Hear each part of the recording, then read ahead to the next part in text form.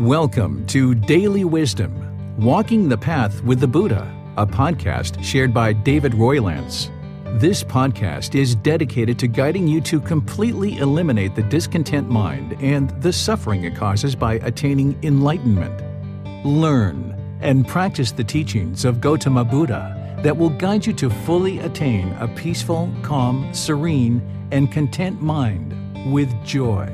To support this podcast, visit patreon.com/support Buddha or visit buddhadailywisdom.com, where you will discover a full range of courses, retreats, and online learning resources to assist you on the path to enlightenment.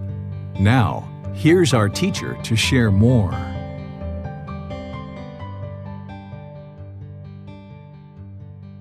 Sawadee Kap. Hello and welcome to Daily Wisdom, Walking the Path with the Buddha. Today we're going to be exploring Chapter 16 in the book Developing a Life Practice, The Path That Leads to Nibbana. This chapter is titled Craving is the Problem, What is the Solution? In this chapter, we really start to explore some of the harms that we cause through our craving. Back in Chapter 4, which is the Four Noble Truths, we explored the three universal truths and the Four Noble Truths, really getting to what the problem is, the cause of the problem, the elimination of the problem, and the complete elimination of the problem. This is the problem of the unenlightened mind. There's multiple problems that we need to resolve in the unenlightened mind, but craving is the primary problem discovered by Gautama Buddha that leads to all discontentedness. So it's important for us to spend some time really ensuring that we explore this understanding of what craving is and how it's causing problems in not only your life, but in society as well. Because as you understand what craving, desire, or attachment is, then you can apply that wisdom of those teachings into your life to resolve the problems that you're experiencing. But then you can also look at the wider community, the wider society, and see how craving, desire, attachment is actually causing a whole range of problems all throughout society. So today what we're going to be doing is we're going to be reviewing the three universal truths and the Four Noble Truths.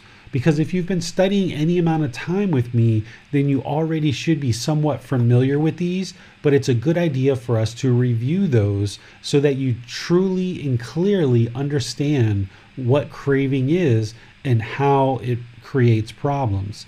And then as we get to kind of the middle or end of today's talk, we'll be going through some individual cravings that you may be experiencing, and you can see how you can actually pursue these same goals as objectives and interests without craving, so that way you can maintain your contentedness.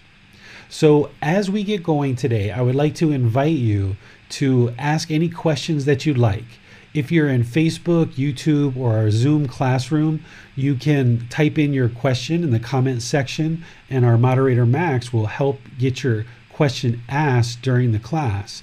And in Zoom, you're welcome to raise your hand electronically in order to ask your question or any follow-up questions. I would like to share that today I'm operating off of a mobile internet device. Our Wi-Fi is actually down. There was some fire somewhere close by our house that knocked out the internet connection between our house and wherever it goes. So anybody who's experiencing a little bit of challenges with their connection, or if I'm not coming through as clearly as normal, that's the reason why, is because my Wi-Fi isn't up the way that it normally is. So this is just impermanence. And if anything goes down during our talk today, what I'm going to do is end up shutting down the live stream and just focusing on the Zoom classroom. So anybody who's in Facebook, YouTube, Twitch, or Periscope, if anything, it gets too hectic or the connection isn't working quite right, or for some reason if your connection goes down, just look at the details for the Zoom classroom and come into our Zoom, and I'll be teaching in there and continuing the class. So thank you for joining. I appreciate that you're here and really pleased that you actually are taking the time to learn and practice the teachings of Gautama Buddha. So starting off with the three universal truths, let's just kind of review these a bit as they prepare us to understand the Four Noble Truths.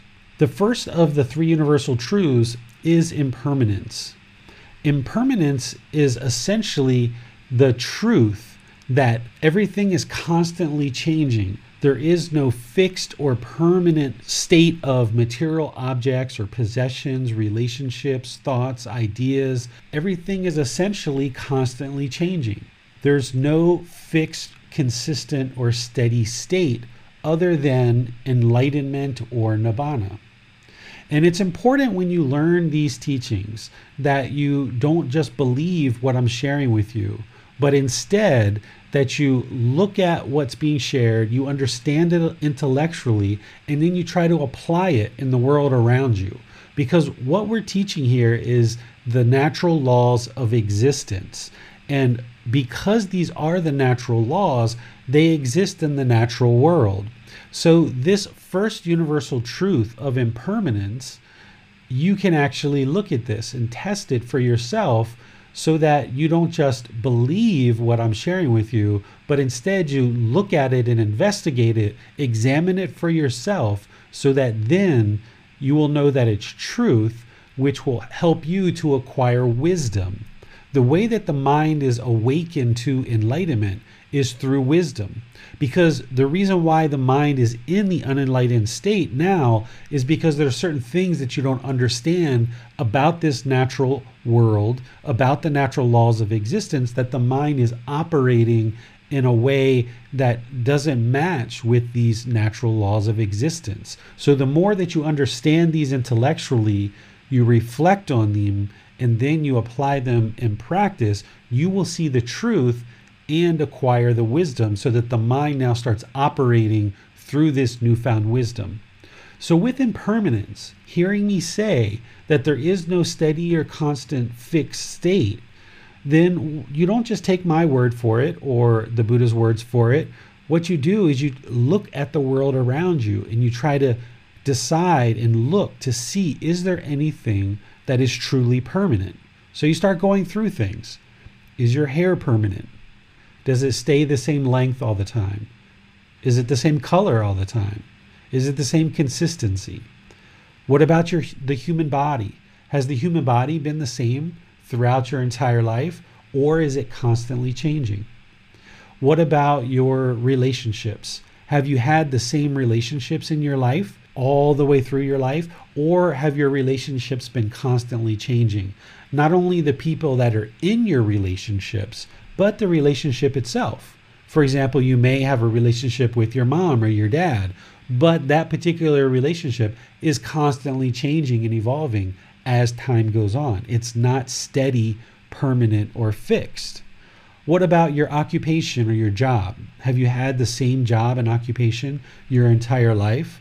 Or will you have that same job or occupation your entire life? No, of course not. You've had different jobs, and eventually you will change jobs or stop working, and this is constant change. This is impermanence. In addition to that, your income is constantly changing, right? So the fact is, the first universal truth is that everything is impermanent. Everything's constantly changing.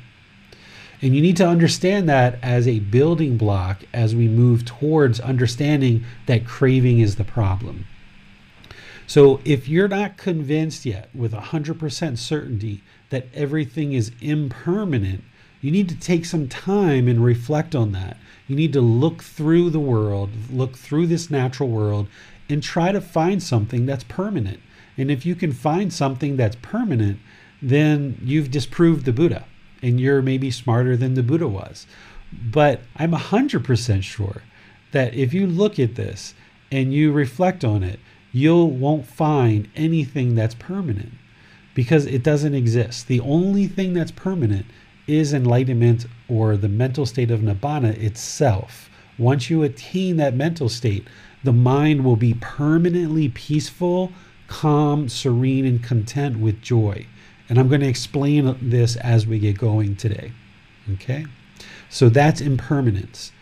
The second universal truth is discontentedness. Oftentimes this word is translated as suffering because the Buddha didn't speak in English, of course, during his lifetime. He spoke in a different language. The source teachings that we go back to as the most complete and comprehensive source is what we call the Pali Canon or the Pali text. This is the largest, most complete collection of Gautama Buddha's teachings. The word that's in there that is used for this second universal truth is dukkha. And oftentimes people translate this as suffering. And you'll hear that the Buddha taught to eliminate suffering. But as we talk about this second universal truth, I will help you understand that that's not the best translation for us to be using, and it wouldn't bring your mind to fully understanding what it is that Gautama Buddha was discussing. So if you don't understand what Gautama Buddha was discussing and teaching, you wouldn't be able to attain the results of what it is that he's leading you towards, which is enlightenment. So let's be sure that we fully understand what it is that Gautama Buddha was discussing so that you can get to the results of an enlightened mind. When he talked about dukkha, he talked about three individual feelings. He talked about painful feelings, pleasant feelings, and feelings that are neither painful nor pleasant. Okay, these are the three feelings that the human mind experiences. And let me help you understand what these three feelings are, because you've experienced this. A painful feeling is something like sadness, depression, anger, hatred, ill will, guilt, shame, fear, anxiety, stress. Whenever you've experienced these in your life, it's been quite painful. So that is a painful feeling, or discontentedness. So sadness is a feeling in the mind, and we can describe this mind as discontent, discontented, or discontentedness. Or when the mind is angered or have hatred or ill will, these are feelings in the mind, and we can say that the mind is experiencing painful feelings and it is discontent.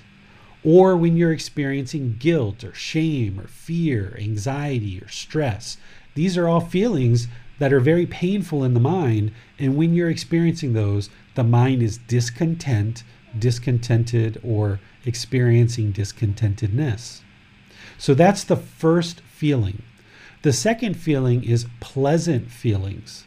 The mind experiences happiness, excitement, elation. These are very pleasant for the mind, and the mind oftentimes tries to pursue these. So when the mind is happy, it's experiencing pleasant feelings. But that is a discontent mind. It's discontented or experiencing discontentedness. When it's excited, when it's elated, these pleasant feelings are something that the mind latches onto, and it tries to pursue these at all costs. And because of this, the mind becomes discontent.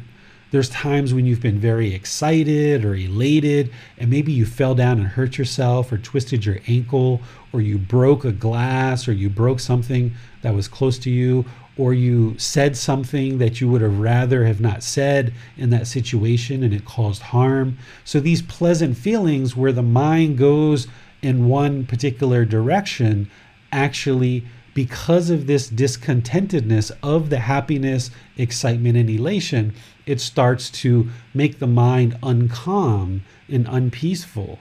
So it becomes discontent. And then we have feelings that we experience that are neither painful nor pleasant. This is like boredom or loneliness, melancholy, shyness. We have displeasures and uncomfortableness or unsatisfied mind, where the mind is just kind of displeased, right? Some people might say that boredom or loneliness is quite painful for them. And okay, if you would like to put that in the painful category, you can.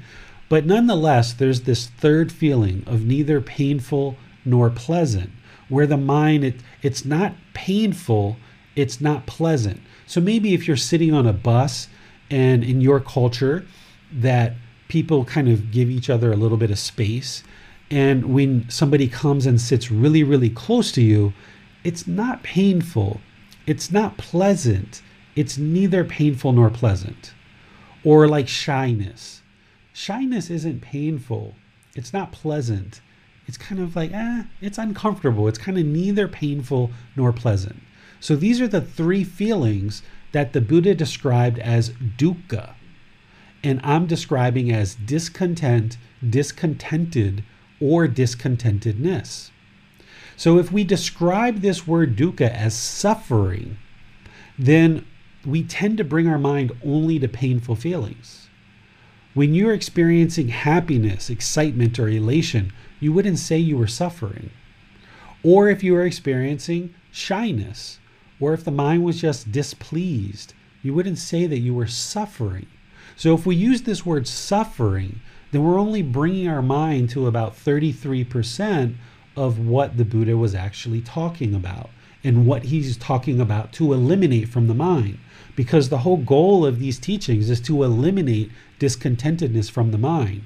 So if we use the word suffering, then we're only focusing in on those painful feelings, and we're leaving off 2/3 of what it is that we're working to eliminate. And in order to really bring your mind to what it is that the Buddha was talking about, you need to use this word discontent, discontented, or discontentedness. Now, when you hear me say that the goal is to eliminate painful feelings, okay, you're probably with me on that. When you hear me say that the idea is to eliminate neither painful nor pleasant feelings of boredom, loneliness, shyness, displeasure, uncomfortable, you're probably with me on that one too. But if you hear me say that the goal is to eliminate these pleasant feelings of happiness, excitement, and elation, you might be, what's really going on here? Why would I be interested to eliminate those? Well, it turns out that happiness is not permanent, right? Happiness isn't permanent. And what a lot of us are being taught throughout our life is to pursue happiness. Everybody wants to be happy. I just want to be happy. In fact, some people who teach the Buddha's teachings, they say that the ultimate goal of enlightenment is essentially this blissful, happy, this ultimate happiness that we call enlightenment or nibbana. But in fact, that once again is a word or a characterization of enlightenment or nibbana that wouldn't bring your mind to exactly what the Buddha was teaching. Because happiness is impermanent, because it's based on some condition. You're happy because you got a new pair of shoes, but eventually the feelings that you have around those new pair of shoes starts to diminish, and now the happiness is gone. Or you've gotten a new job, and once again, you're happy, you're excited, you're elated, but that happiness wanes because it's impermanent, and the mind is left right back with some of these painful feelings, or neither painful nor pleasant. Or you get really happy, excited, or elated about a new boyfriend or a new girlfriend or any number of things that come up in your life. There's some condition that's creating those pleasant feelings. And now the mind's pursuing those pleasant feelings. And if it gets it, then it's happy, but it's only temporary. And then when those feelings wear off, the mind cycles back to these painful feelings, or these feelings of neither painful nor pleasant. So the unenlightened mind is plagued by this discontentedness. The unenlightened mind just continues to seek out these pleasant feelings through all these various conditions. And if it gets what it wants, the object of its affection, then it experiences happiness, excitement, and elation. But if it doesn't get that, or when that wanes off, when that happiness wanes off, then it goes to these painful feelings, or neither painful nor pleasant. So this is the unenlightened mind just kind of bouncing around between all these three feelings. Now, what I just described is probably in your mind explaining what you've experienced your entire life. So if your goal is to eliminate suffering, it's only bringing your mind to this one particular feeling of painful feeling.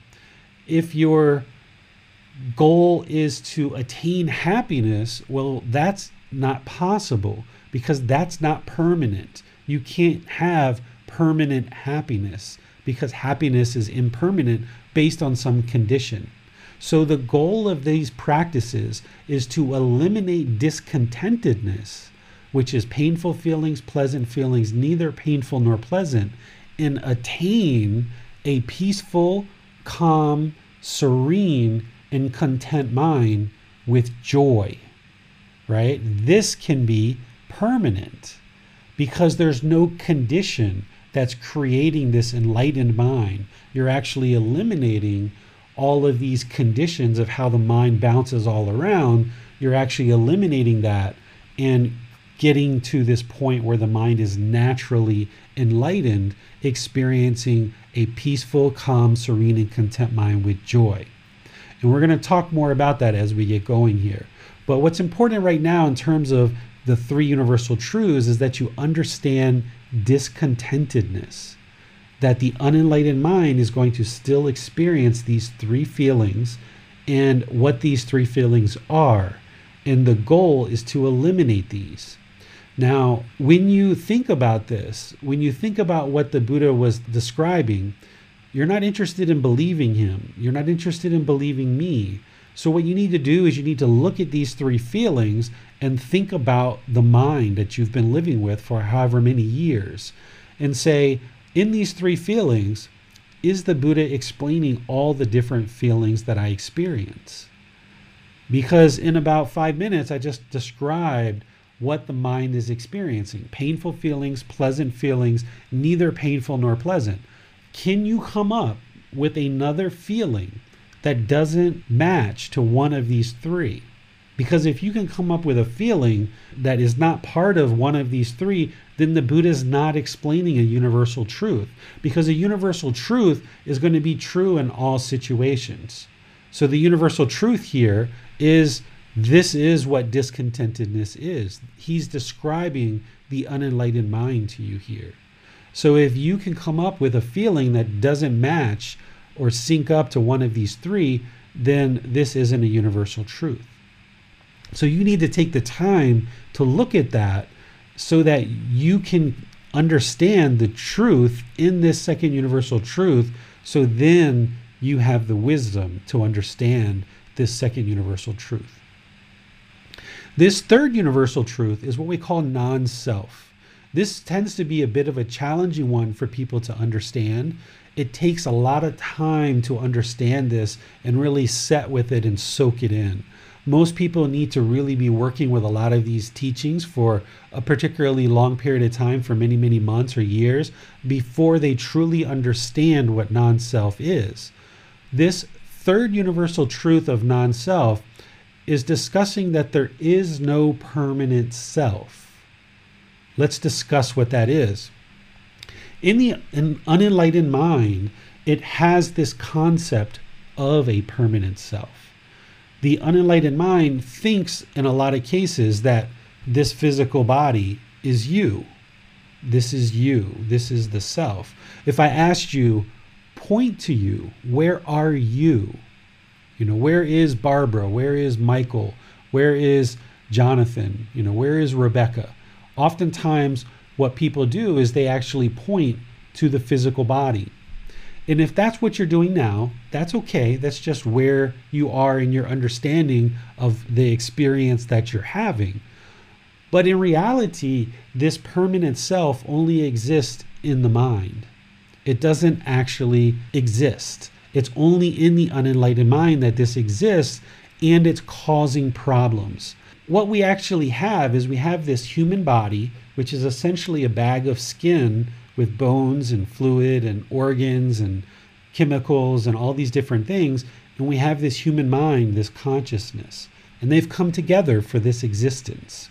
Once we're born, we're assigned a name.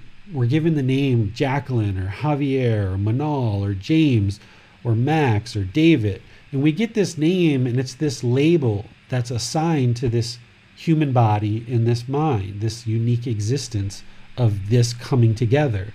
And now as we age and we grow, more and more people refer to us using this label and this name, and we start assigning an identity to it.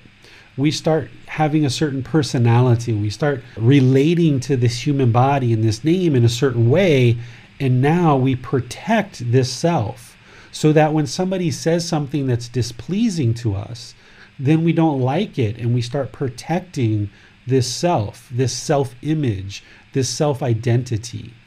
And because the mind identifies with this physical body as being the self, then we end up causing all kinds of problems in our own life because we're trying to constantly protect this self over and over and over again. It's much like what an animal does in the animal world.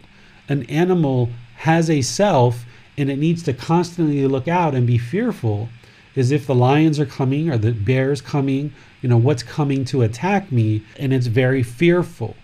But what happens is when we're born into this human world, we maintain that self, and then we become very fearful, and we oftentimes are very frightened, or we take this aggressive stance of protecting this self. But you can discover, even at these early stages, without going into this in a whole lot of detail, you can discover at these early stages that there is no self by reflecting on this in this way. Think about who you were when you were 5, 10, 15 years old. Think about the person that you were and the self-image that you had of yourself at that age. And then carry forward for successive years into where you are now. Your self-image has been constantly changing. Who you think you are as a person has been constantly changing because of impermanence. The way you looked at yourself in the earlier parts of your life has been constantly and slowly evolving to where you are today and how you look at yourself. And where you are today and the way you look at yourself is going to change some more by the time you actually die. This is how you know that there is no permanent self, because the image and the way that you look at yourself has been constantly changing over the whole course of your life.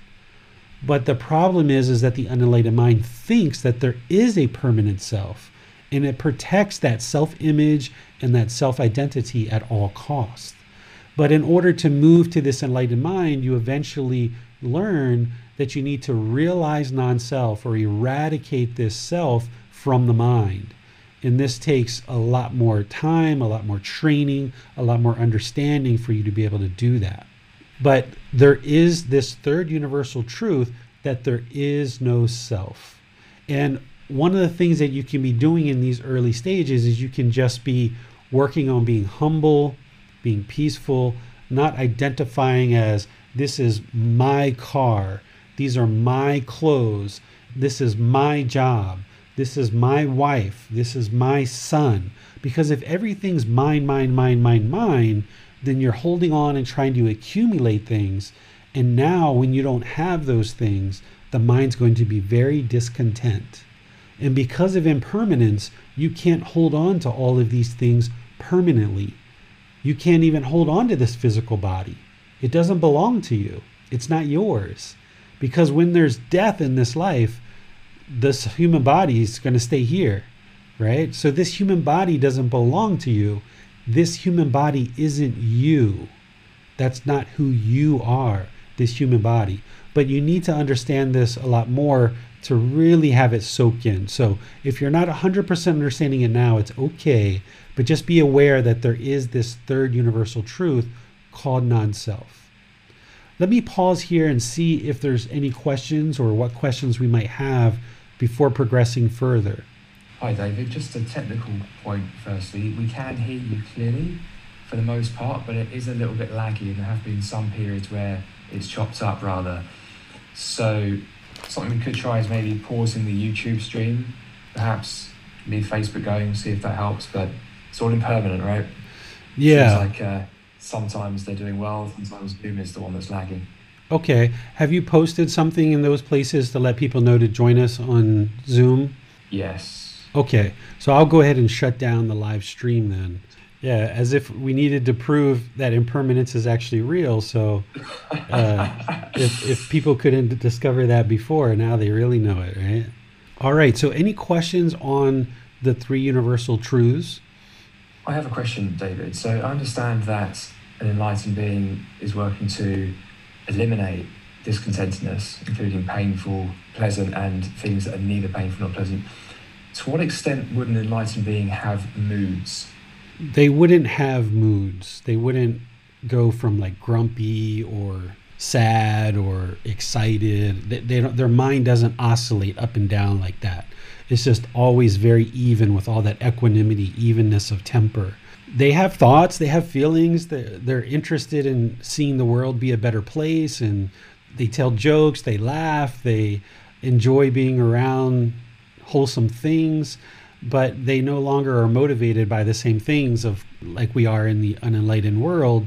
That, you know, in the unenlightened world, we're essentially pursuing our cravings all the time. We're very selfish. We're looking out for ourselves a lot of times, where as the mind becomes more and more enlightened, you start looking at this interconnectivity of how you can benefit others in the world.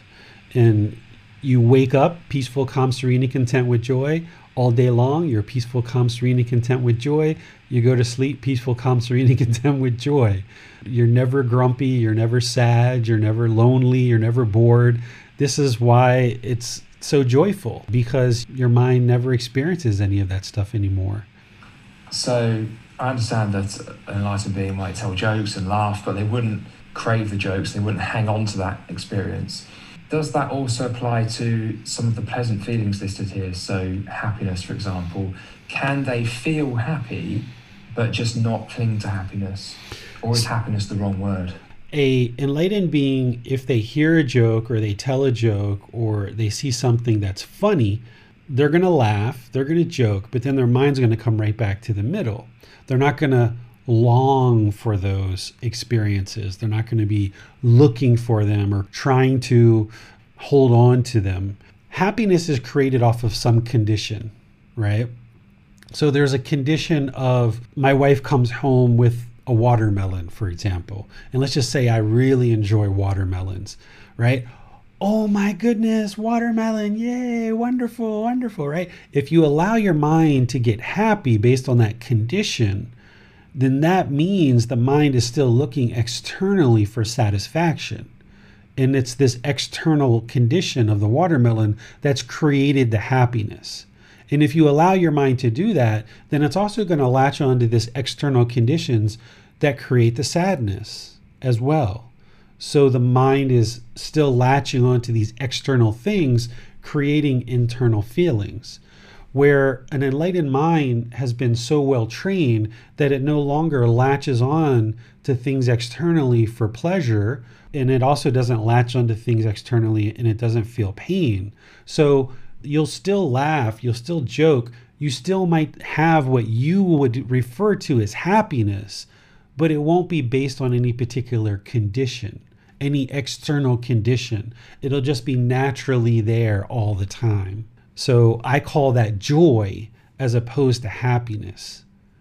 Okay, just one more little clarification for me then. So say that prior to enlightenment, you felt happy generally around your kids, like if you had kids and you know, your kids made you happy. Well, after training the mind to full enlightenment, you would still experience joy around your children. Would you experience more joy when they were there, or would it just be completely equal whether or not you happen to be around your kids? Right. Whether they're with you or they're not, you're still joyful. That's the difference between an unenlightened mind and an enlightened mind. An unenlightened mind is only going to feel that happiness when there's some external condition that's being fulfilled. And when that external condition is removed, your kids go to school, your kids go away to college, your kids get married, then the mind's going to be sad and it's going to be lonely when that external condition is removed. But what an enlightened mind is going to do, a practitioner is going to gradually train their mind that if they're with their kids, they feel joy and they enjoy being around them. But the mind recognizes that is impermanent, so it doesn't latch onto it and create happiness based on that condition. It's just inwardly joyful when it's in the company of your kids. But then when your kids are away, say they go to school or they go to summer camp for a week or whatever, the mind doesn't miss them. The mind just knows that they're away and this is impermanent, and the mind is not experiencing loneliness or boredom because it's inwardly fulfilled. It can be peaceful, calm, serene, and content with joy with the kids with you, or it can be peaceful, calm, serene, and content with joy when they're away as well. But what the unenlightened mind is doing is it's latching on to all these external things. That's why the vast majority of the world is going around trying to fix everybody else. The unenlightened mind thinks if they can fix this world around them, and they can just get their wife or husband to do everything that they want, and they can just get their kids to do what they want, and they just get, this neighbor to do what they want. If they can just get all this stuff exactly right, then the world will be wonderful. So everybody goes around kind of pointing the finger, trying to fix this external world because they don't understand the external world, these natural laws of existence. So this unenlightened mind is just constantly trying to fix everything else externally.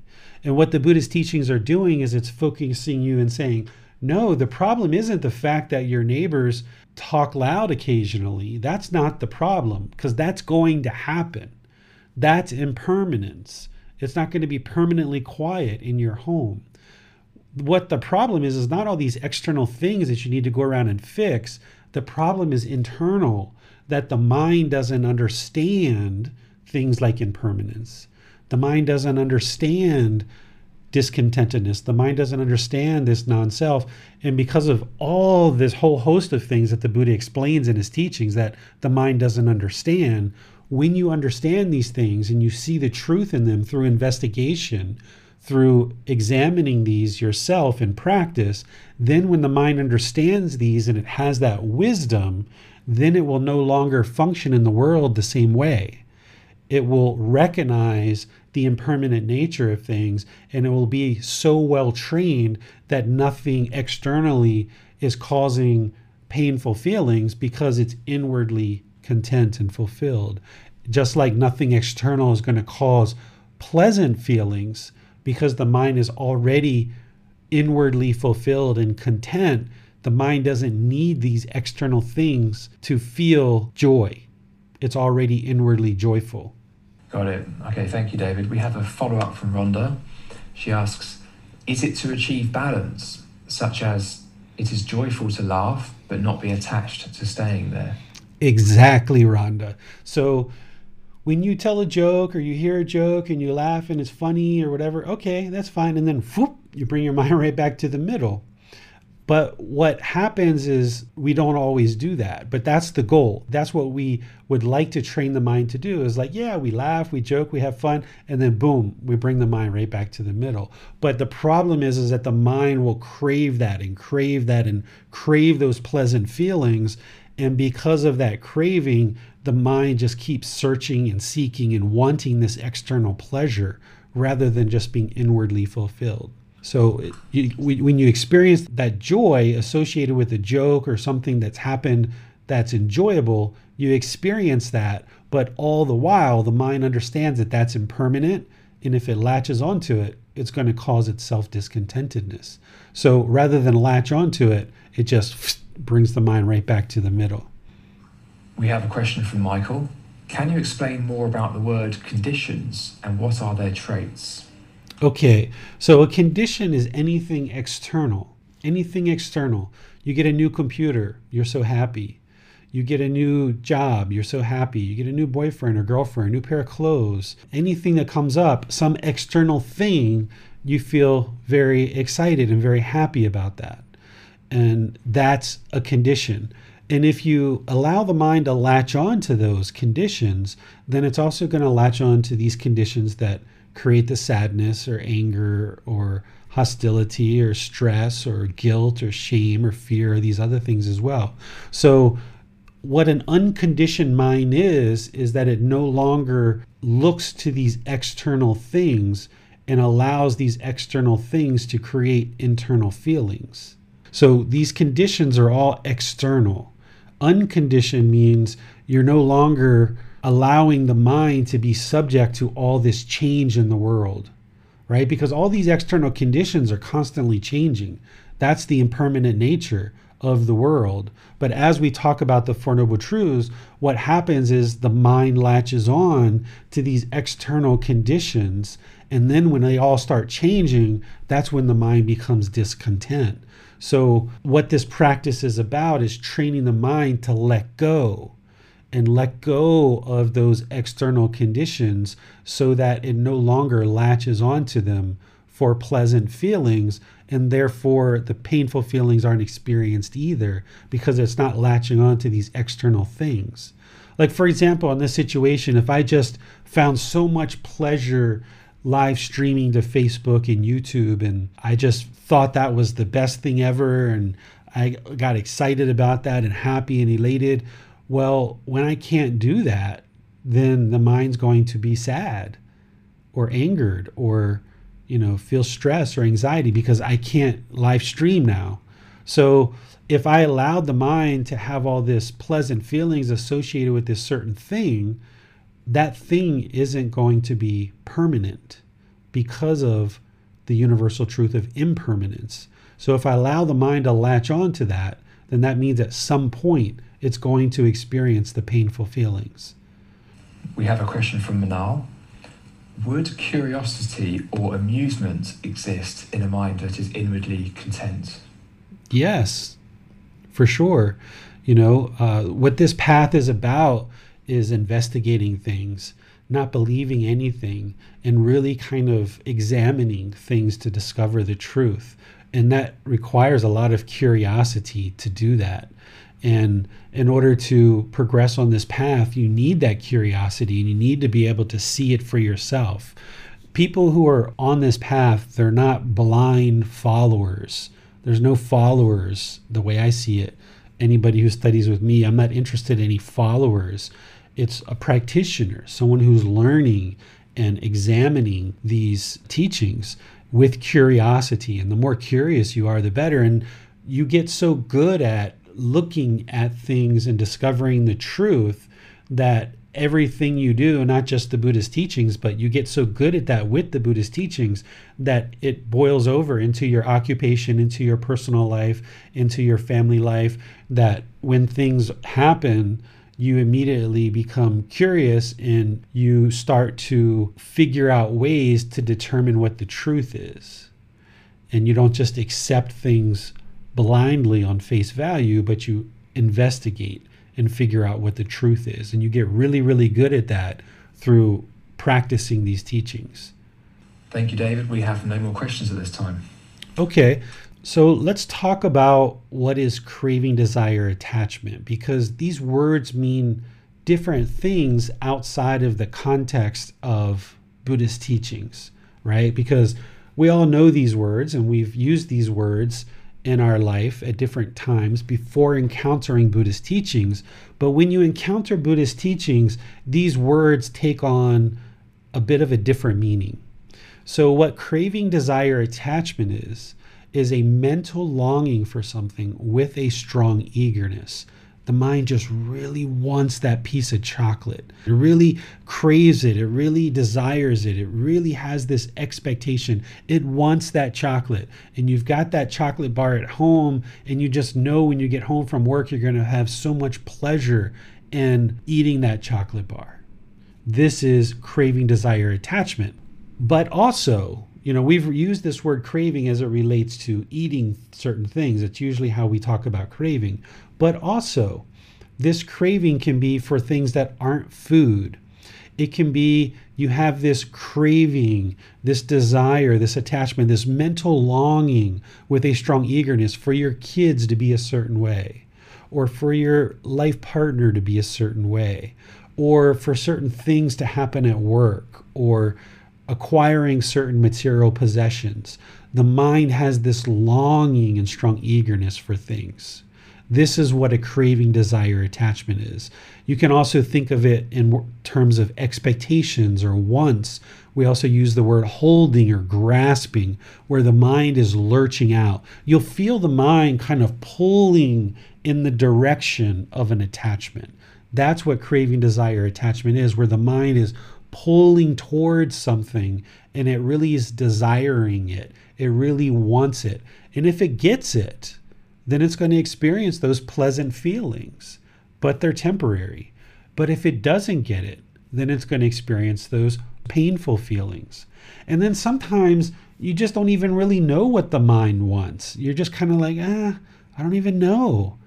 That's the neither painful nor pleasant feelings. So if the mind knows what it wants and it develops this craving, desire, attachment, it's going to put all this effort and energy and resources behind this mental longing with a strong eagerness to pursue and pursue and pursue this external pleasure and try to acquire this thing in order to create those pleasant feelings.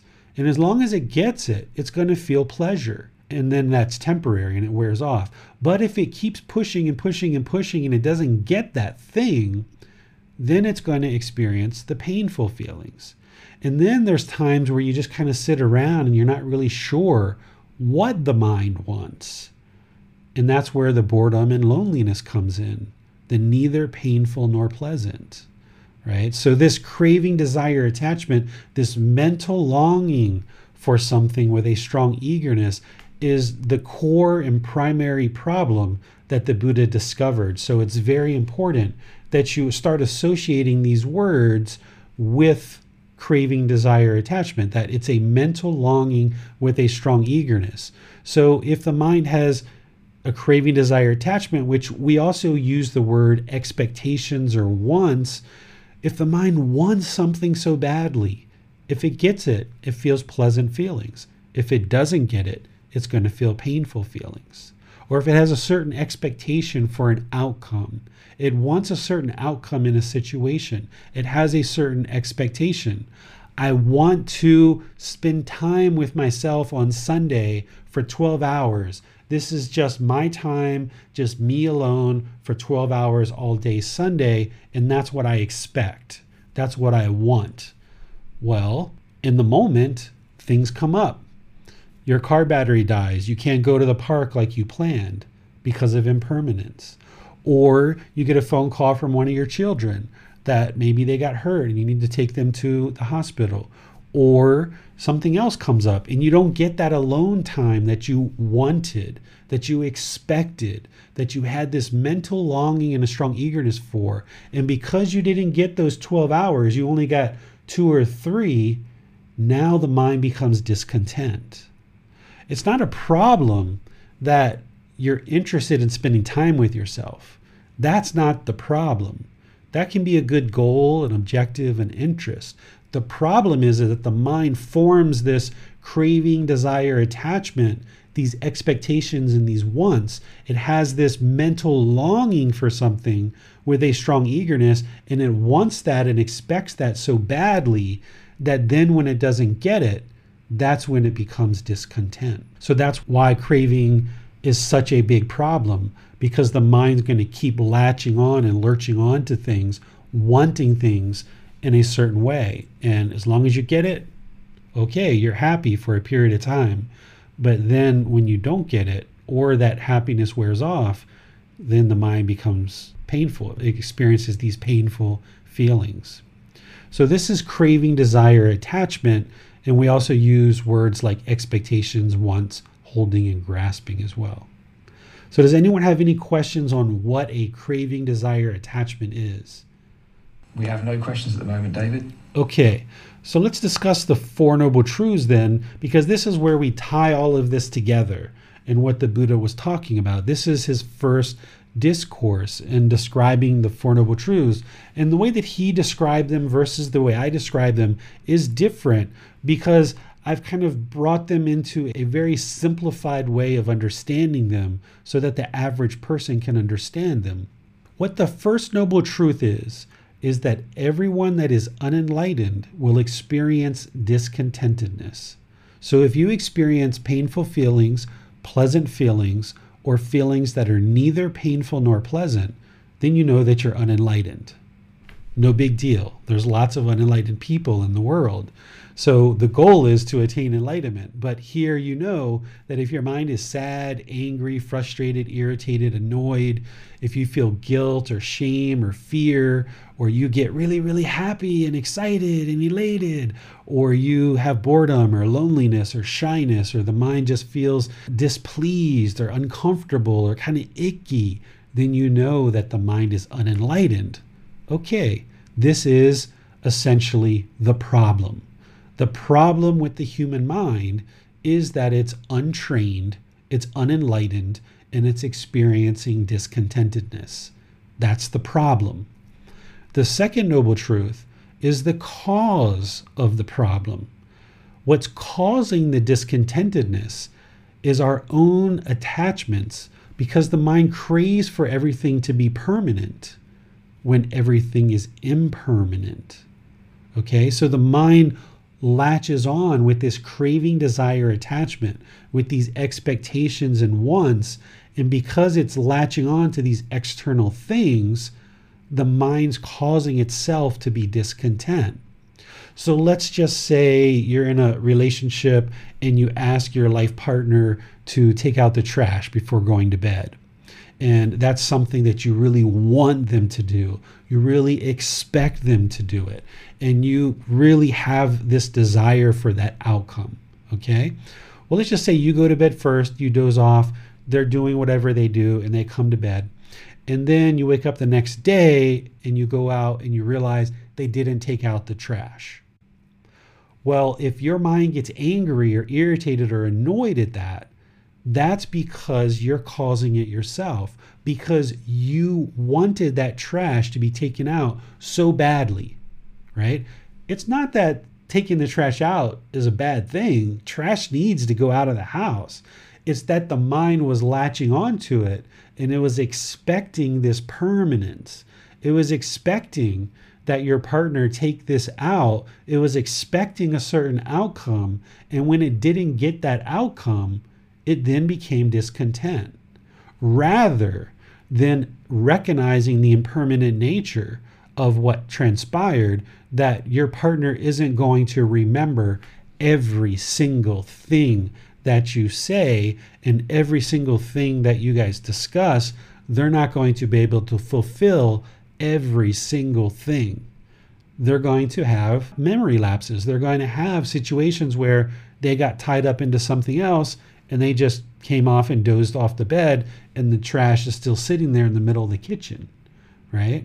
Even if the bugs come, even if rabbits come, even if raccoons are in the house, okay, well, that situation is impermanent. You can fix it. But what happens is the mind just thinks that it's permanent, right? Not only did it want the trash to be taken out, and now that it didn't get the expectation fulfilled, and it wanted that so badly, now when it sees the trash there with all these ants and bugs, now it thinks that's permanent too.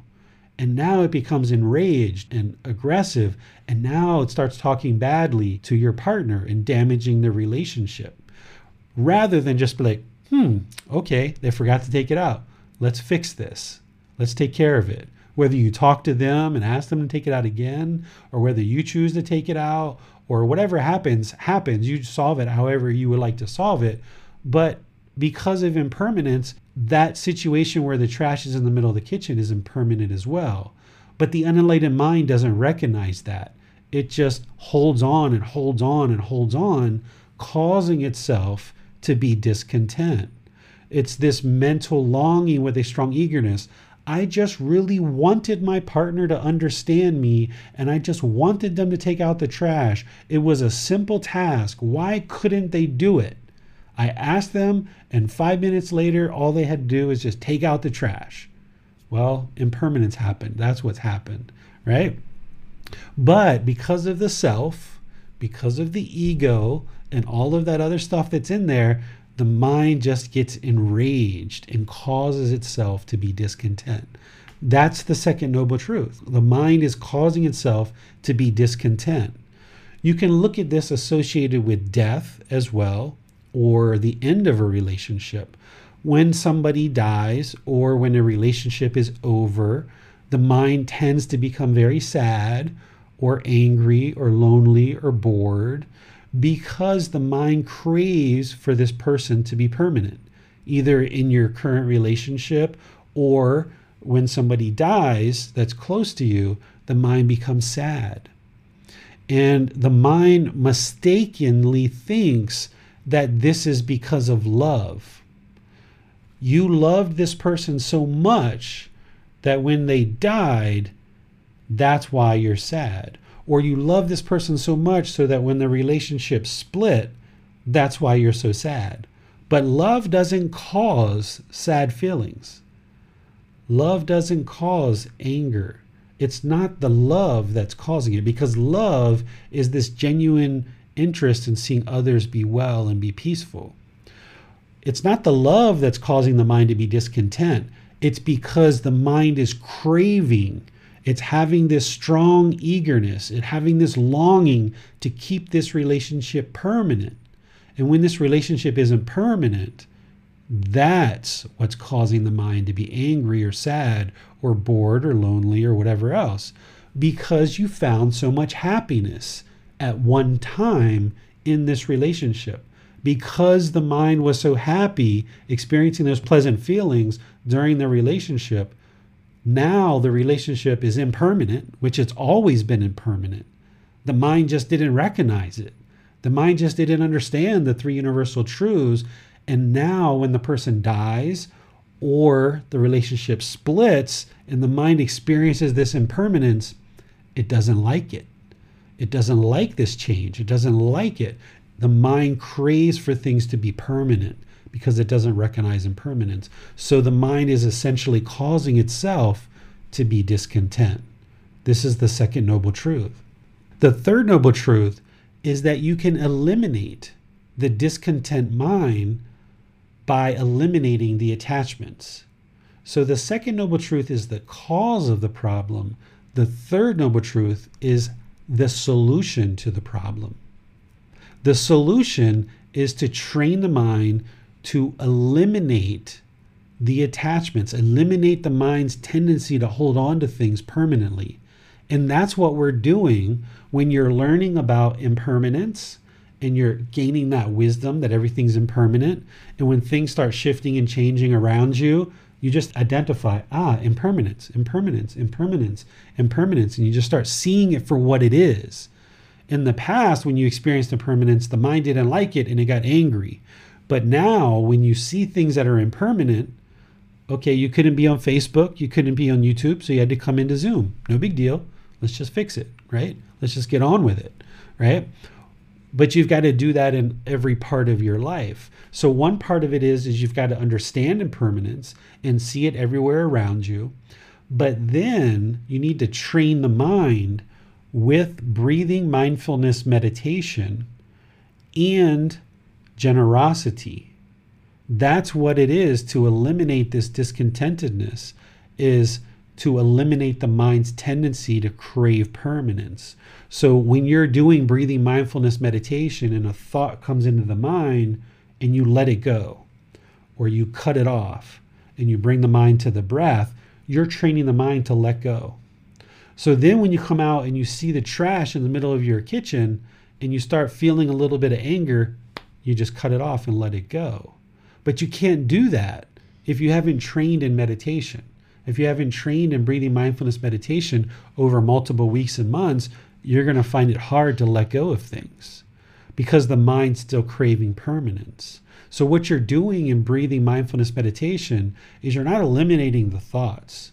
You're not completely extinguishing the thoughts. What you're doing is you're getting better and better at controlling the mind so that when the thoughts come up, you just cut it off and let it go back to the breath. The thoughts come up, 3 minutes, 4 minutes, you realize you've been dwelling in the future in your meditation, you cut it off and bring it back to the breath. And that time will get shorter and shorter and shorter, where you'll be able to, in meditation, keep the mind focused on the breath and only the breath for longer and longer periods of time, where the mind will get very still, because now you've got control over the mind. You've trained the mind to let go, and now you can control it because you've trained it. So what the third noble truth is talking about is training the mind to eliminate this tendency for it to crave permanence. That's what the third noble truth is talking about, is eliminating this aspect of the mind that wants to hold on to everything. And that's what you're doing in breathing mindfulness meditation. And that's what you're doing when you practice generosity. When you freely give your time, effort, energy, and resources helping other people, you're training the mind to let go, let go, let go. I don't have to be pleased all the time. I don't have to just pursue selfish pursuits. I can let go, let go, let go. So through breathing mindfulness meditation and generosity, you're slowly, gradually training the mind to let go, and you'll get better and better at this. But in this transition, the mind will still have some anger or irritation or frustration that will arise, but then you'll get better and better at cutting that off. And as you do, eventually that anger won't arise anymore, because you've gotten to the core root problem, which is you've trained this mind to stop craving permanence and looking externally for satisfaction. You've trained the mind to stop craving permanence. And when something happens that is change, you just accept it. You just know, like, okay, that's impermanent. So let me just do the next best thing, which is let's just be on Zoom. We don't need to live stream, right? So the third noble truth is all about training the mind through understanding impermanence, practicing breathing mindfulness meditation, practicing generosity. But then also, if you think back to chapter 12, when we talked about identifying attachments, we talked about this red light on the dashboard, and that's the discontentedness. So when the mind becomes happy, excited, elated, notice what that is and what's causing that. What's that condition?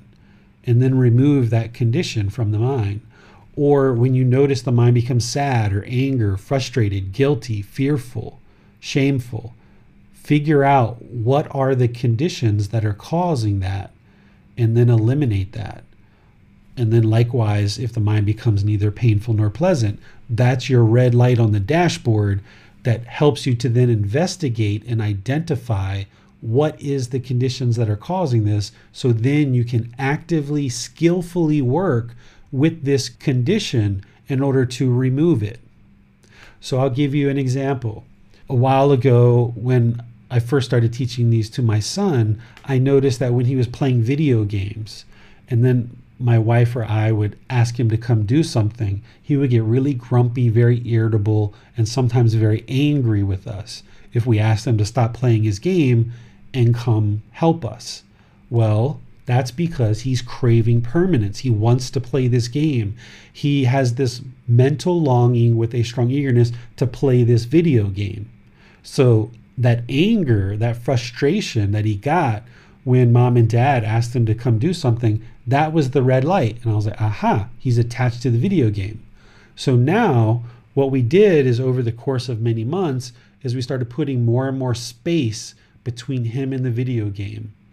And then I started to actively train him so that when he would get on his video game, just 10 or 15 minutes, I would immediately ask him to do something, even just something simple, like, can you get dad a glass of water? And then he would kind of get grumpy with me. And then, like, okay, he would play it for a little bit longer. Then I would ask him another thing. I would just keep asking him to break away from this game. And it took many, many months to train his mind, because when he would get a little bit grumpy, I would point out to him that that's discontentedness and show him how it's from the game. And he started realizing that, yes, this is in fact craving, desire, attachment. His mind is expecting and wanting to play this game. So what I had to do to skillfully work with this and help him eliminate this attachment is I had to introduce a whole lot of impermanence and have him keep breaking away from this game. And it took maybe, I don't even know, from when I started to when he's fine now, is maybe a year, 2 years. It took us to work at that. And we had to do the same thing with the TV. And we had to do the same thing with other things as well. So to eliminate this discontent mind, yes, there's the intellectual learning of impermanence and going around and seeing that, seeing true reality of what that is. Yes, it's training the mind with breathing, mindfulness, meditation, and generosity, and doing that on a consistent basis over many days, weeks, months, and years. But then it's also working skillfully that when you see the red light on your dashboard that you're kind of grumpy or you're sad or you're bored or you're happy or excited, when you see those, you got to identify what those conditions are. What are those attachments? What are the things that the mind's longing for? What does it have a strong eagerness for? And when you identify those, then you've got to put more and more space between you and that thing. I gave an example a few classes ago where one time I left the house. I realized I left my cell phone at the house, and my mind became discontent because I felt like if I needed somebody, I couldn't call, and I became discontent. And I realized that because that was the red light. So to work with this skillfully, then I intentionally left it home several times after that in order to train my mind to be peaceful, calm, serene, and content with joy when I'm outside with no cell phone. And sometimes I would leave for 4, 5, 6 hours and not have any cell phone because I realized that if I needed to make a call, I could just borrow somebody's phone. It wasn't a big deal. So it produced a bit of fear in me when I left and realized that I didn't have the phone. So when you get these red lights, the red light is the discontentedness. You've got to investigate, well, what is it? Identify those craving, desire, attachments, those expectations, those wants. What's the permanence that the mind is craving? And then introduce impermanence to train the mind to be comfortable, train the mind to be content without this thing, whatever it is. So that's the third noble truth, is you can eliminate this discontentedness by eliminating the attachments in the mind. So now if I go outside and I forget my phone, it's like, all right, whatever. And I just keep on going. Oh, don't have my phone with me. All right, well, no big deal. I've done that before, right? Or my son, now if he's playing the game and I say, hey, I need you to do this. Okay, Dad. And he goes and does it. And he knows that that's impermanent. His game's impermanent, but also him going to do something is impermanent too. He's going to be able to come back to the game eventually, right? But you have to train the mind this way very actively. And then the fourth noble truth is the complete solution. So the first noble truth is describing the problem. The second noble truth is describing the cause of the problem. The third noble truth is describing the solution to craving, desire, attachment. It's describing the solution to that. And now the fourth noble truth is describing the complete solution to the discontent mind 100%, which is the path to eliminating discontentedness is the Eightfold Path. So if all you ever did was eliminate craving, desire, attachment, if all you ever did was eliminated this mental longing and strong eagerness, and that's all you did, you wouldn't be able to attain enlightenment, because you would still be speaking in harmful ways to people. You would still be experiencing problematic situations in your life that the mind became discontent about, because you're still going to have this anger and this hatred. You're still going to have this unknowing of true reality. You're still going to be doing harmful things through your speech or your actions or your livelihood, and harmful things are going to be happening back to you. So the fourth noble truth is saying that there's an entire path here to actually solving the unenlightened mind, and that's the Eightfold Path. So let me pause here and see if there's any questions or what questions there might be. You talked there, David, under the second noble truth about how when a relationship comes to an end, if the mind has been attached to it and it doesn't yet realize the impermanence of that relationship, it can feel sad, of course. Does that mean then that sadness is a kind of process of the mind coming to terms with the impermanence of what it's attached to?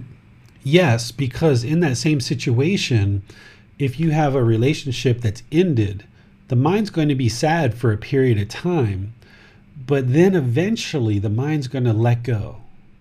And for some people, that's a couple of days, a couple of weeks, a couple of months, or a few years. I've talked to people that relationships have ended 5-10 years ago, and they're still not over it, right? And this is because the mind is still holding on to that other person, craving permanence.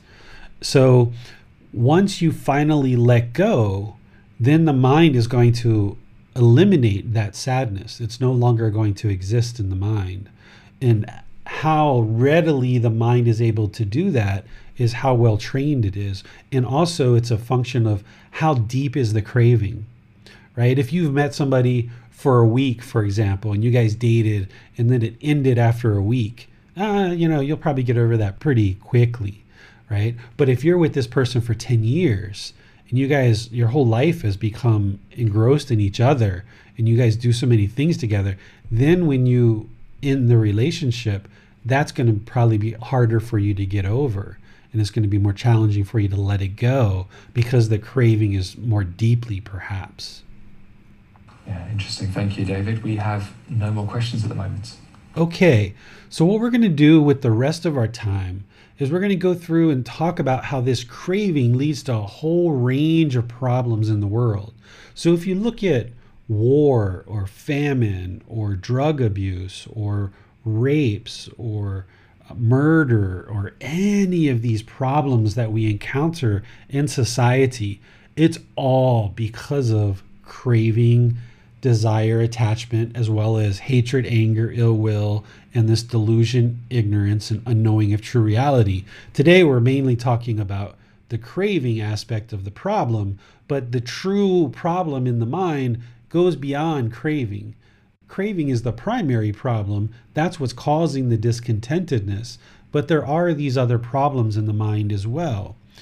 So focusing in on craving, we can look at things like an automobile, okay? Having an automobile is helpful.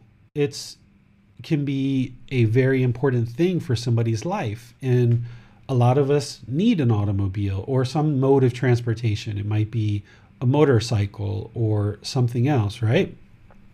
So the motorcycle or the automobile isn't the problem.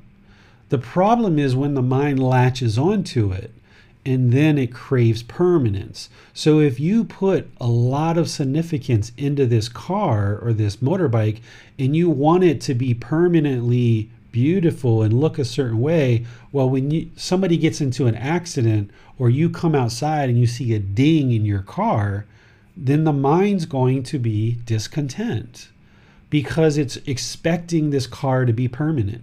It's craving. It has this mental longing and a strong eagerness for this car to look permanently beautiful.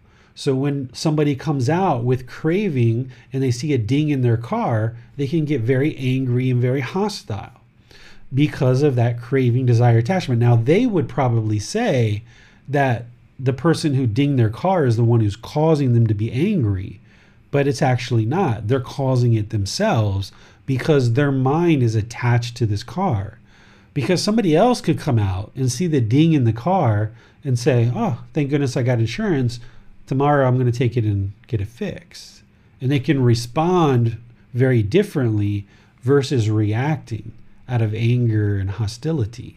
So the car itself isn't the problem, but if somebody has craving, desire, attachment for a car, then not only are they going to be interested in keeping it permanently beautiful, but you can also have people that are like collecting cars, and it's one car after another car after another car. And we say this is a hobby, right? And it's that pleasurable feeling in the purchase of that car. And then it's another one and another one and another one, right? And what this will often lead to is excessive work. The person has to constantly be making money to feed this craving of acquiring more and more automobiles. It's not that it's wrong to collect automobiles. We're not judging that person because you can undertake this hobby without craving, desire, attachment. But if you pursue it with craving, desire, attachment, then it can create this excessive amount of work where you're constantly pursuing money in order to feed this craving. You can also accumulate a certain amount of ego around this collection. And maybe at one time you have 5 cars, but now it doesn't feed the ego as much. And now you need to add more and more and more in order to build up this ego in the eyes of the people around you. It may lead to a lack of time with those people that you care about. That now if you crave and desire, have this mental longing, strong eagerness to collect cars, you might actually end up putting a lot of time there instead of the people that you care about. And then it can also be a lot of pollution too, that, like in America, pretty much everybody owns a car and we all get on the roads and we all drive to work. And then there's a lot of pollution everywhere, right? And there's other places in the world that are like that too. But what do we really need when it comes down to human existence? What we really need is transportation. But what happens is the mind has these pleasant feelings associated with a particular automobile, and now all of a sudden the Toyota isn't fulfilling that ego or those pleasant feelings anymore, and now we need to get a BMW or a Lamborghini or a Ferrari, and that might be a particular craving that someone has. And we're not judging this person. We're not saying they've done anything wrong. What we're exploring here is just explaining how the mind works, right? It's not about what's right or wrong, because there can be one person who's collecting cars without any craving, desire, attachment whatsoever, and another person can be doing it with craving, desire, attachment. And either way, we're not judging or saying that these people are bad or they're wrong for doing this or having this hobby. But what I'm sharing with you is that if it's done with craving, desire, attachment, it's going to cause problems in a person's life. The same thing with like children, for example. There's nothing wrong with having children. You're not a bad person if you choose to have children. You're not a bad person if you choose not to have children. But if somebody craves children and they really want children really badly, and then let's just say they can't, then the mind's going to be discontent. So if the mind has this mental longing with a strong eagerness and it craves children, it just wants children, and then it doesn't get children because maybe biologically they can't have children, then the mind's going to be very sad, very lonely. Or let's just say you have children and now you put so much pleasant feelings into your children and they bring you so much pleasant feelings, so much happiness. The couple just derives so much pleasure around their children. Now let's just say, unfortunately, the child dies, right? And now this couple is going to have grave, painful feelings because that pleasant feelings are gone with their child.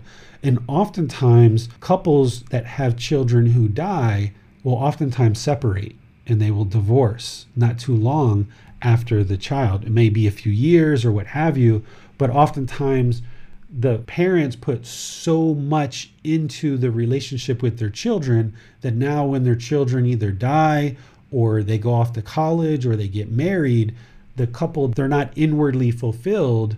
Their only connection was through these children. So now when the children are gone for whatever reason, the relationship feels like it's lost its importance. And now the two people separate because of that.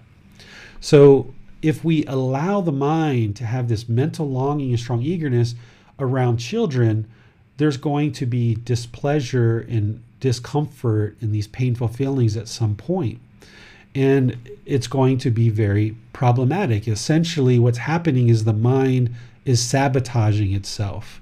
It's allowing itself to wrap around and experience these pleasant feelings associated with children. So therefore, when that's gone, because it's impermanent, now the mind is going to be discontent.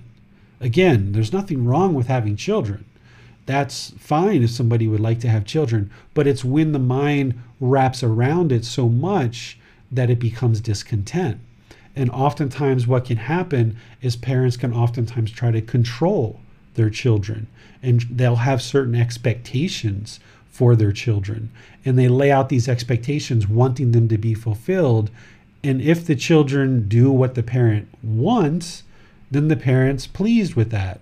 But if they don't, then the parent's discontent. They become sad or angry or frustrated because they're trying to control the child rather than allowing the child to make their own decisions. And if somebody wants children so badly and pursues that so much and so much and so much, what ends up happening is we get overpopulation, where we've got so many people in the world that it puts a strain on the resources that we have in order to maintain our life in the world.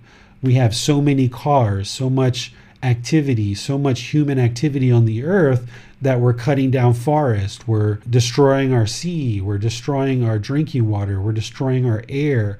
And this creates disease and famine and lack of resources and extensive amounts of work because we're constantly craving children, perhaps. And a lot of times people's minds are conditioned to believe that in order for this relationship to be fulfilling, or in order for this life to be fulfilling, we have to have kids. And this is oftentimes a social pressure that's put on people. And if people adopt that thinking and they think that I'm only a important person, or I only derive value in this life if I produce some offspring, or I only derive pleasure from this relationship if we produce children. And if you believe that and you allow that societal pressure to become a condition in your mind, then that can drive you to wanting children so badly, and then wanting your kids to perform in a certain way. And the mind grabs on expecting permanence. So now when they go to college or they get married, the mind becomes discontent. Or if they're not doing what it is that you want them to do through their life, the mind becomes discontent, right? So there's all these cravings that I put in this chapter, from automobiles to children to clothing, jewelry, fame, food, eating, animal products, happiness, craving happiness and wanting happiness, helping the world, certain job titles, wanting a life partner. All of these things can be pursued in a wholesome way, right? They can all be pursued in a wholesome way, and they won't lead to discontentedness, right? So you can have a career and pursue increased levels of growth in your career and getting more and more promotions and job titles. But if you do it with this mental longing, with a strong eagerness, and you have expectations that in 3 years I should be a manager, and then 5 years after that I should be a director, and then 4 years after that I should be the vice president. If the mind has this mental longing and strong eagerness, you're going to cause the mind to be discontent because things aren't going to happen the way the mind expects.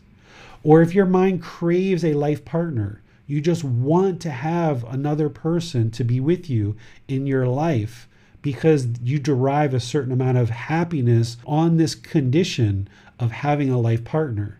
Now, if the mind latches on and has this mental longing, strong eagerness, if you have a life partner, the mind might be happy, but then that's temporary. And now the mind causes itself to be discontent when you don't have a life partner.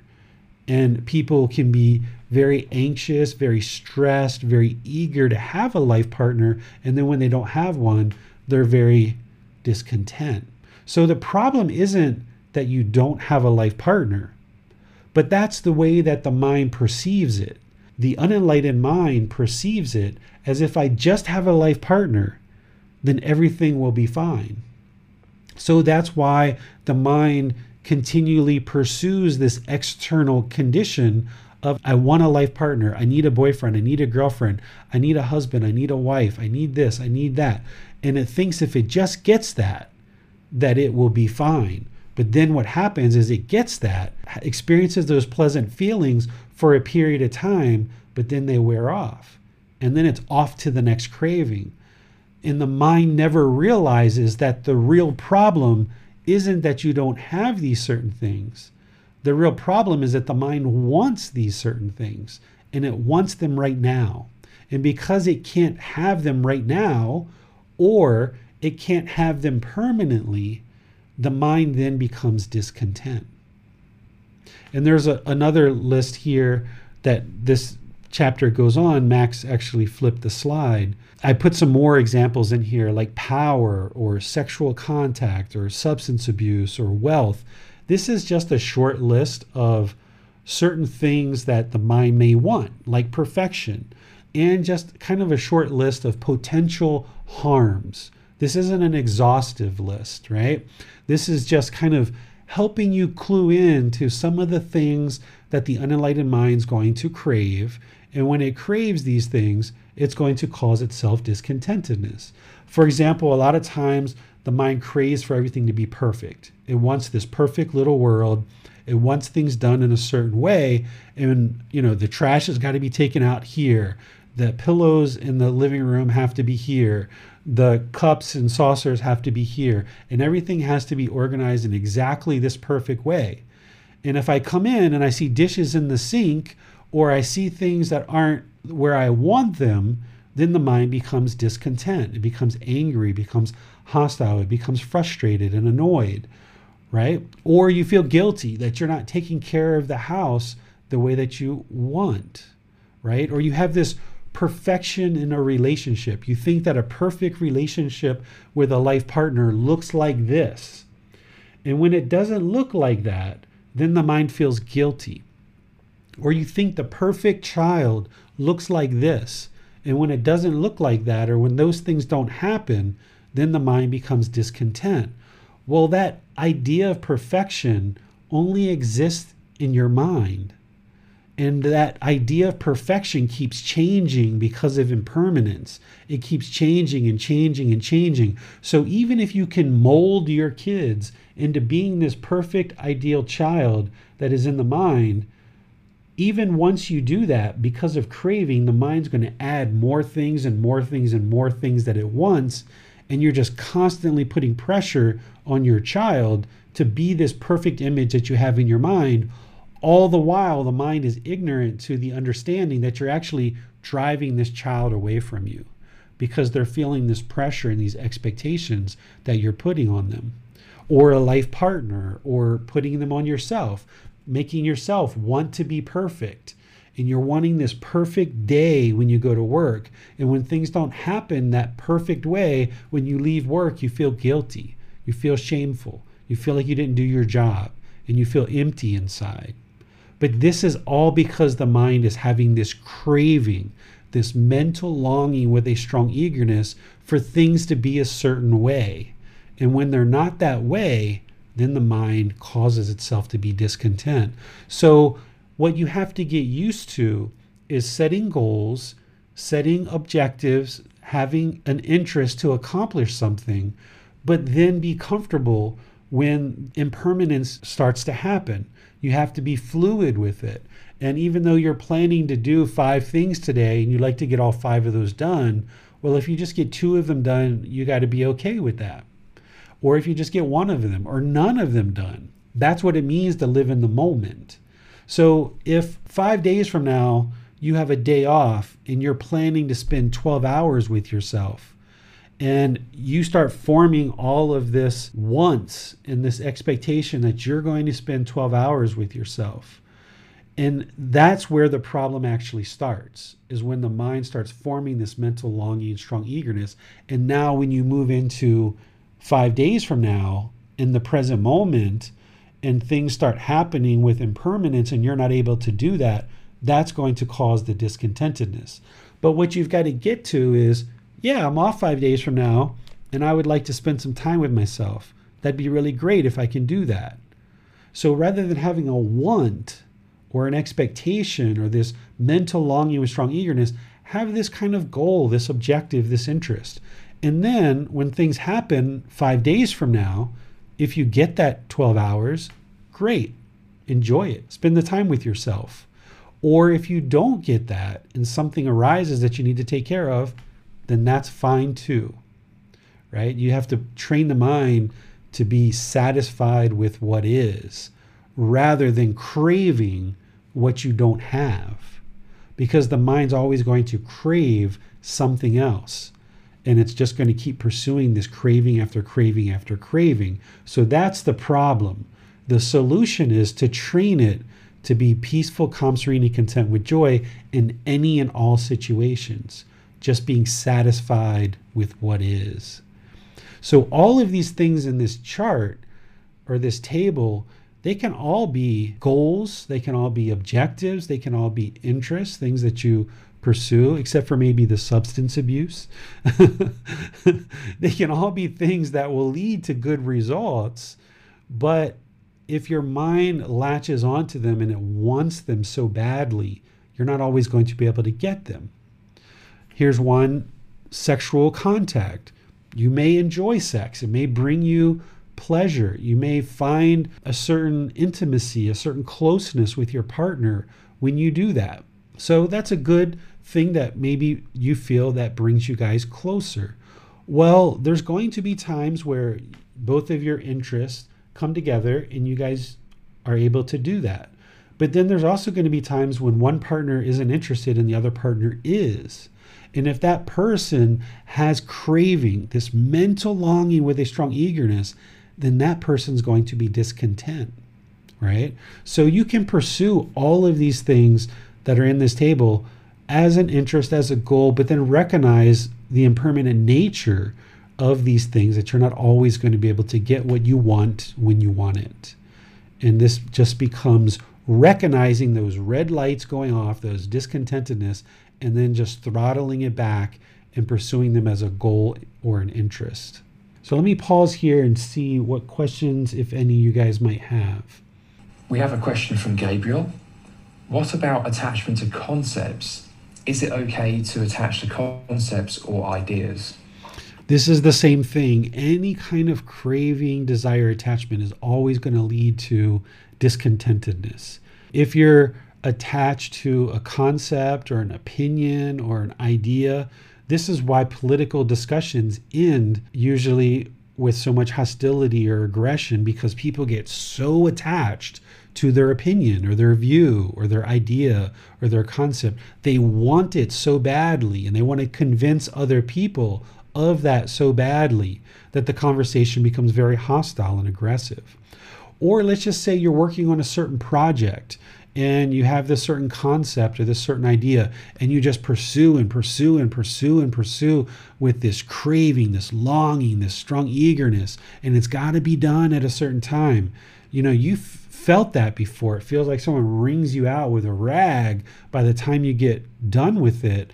And it's like, wow, you know, that almost wasn't even enjoyable when you get done with it because you feel so empty inside, right? So any kind of longing with a strong eagerness is going to cause the mind to be discontent.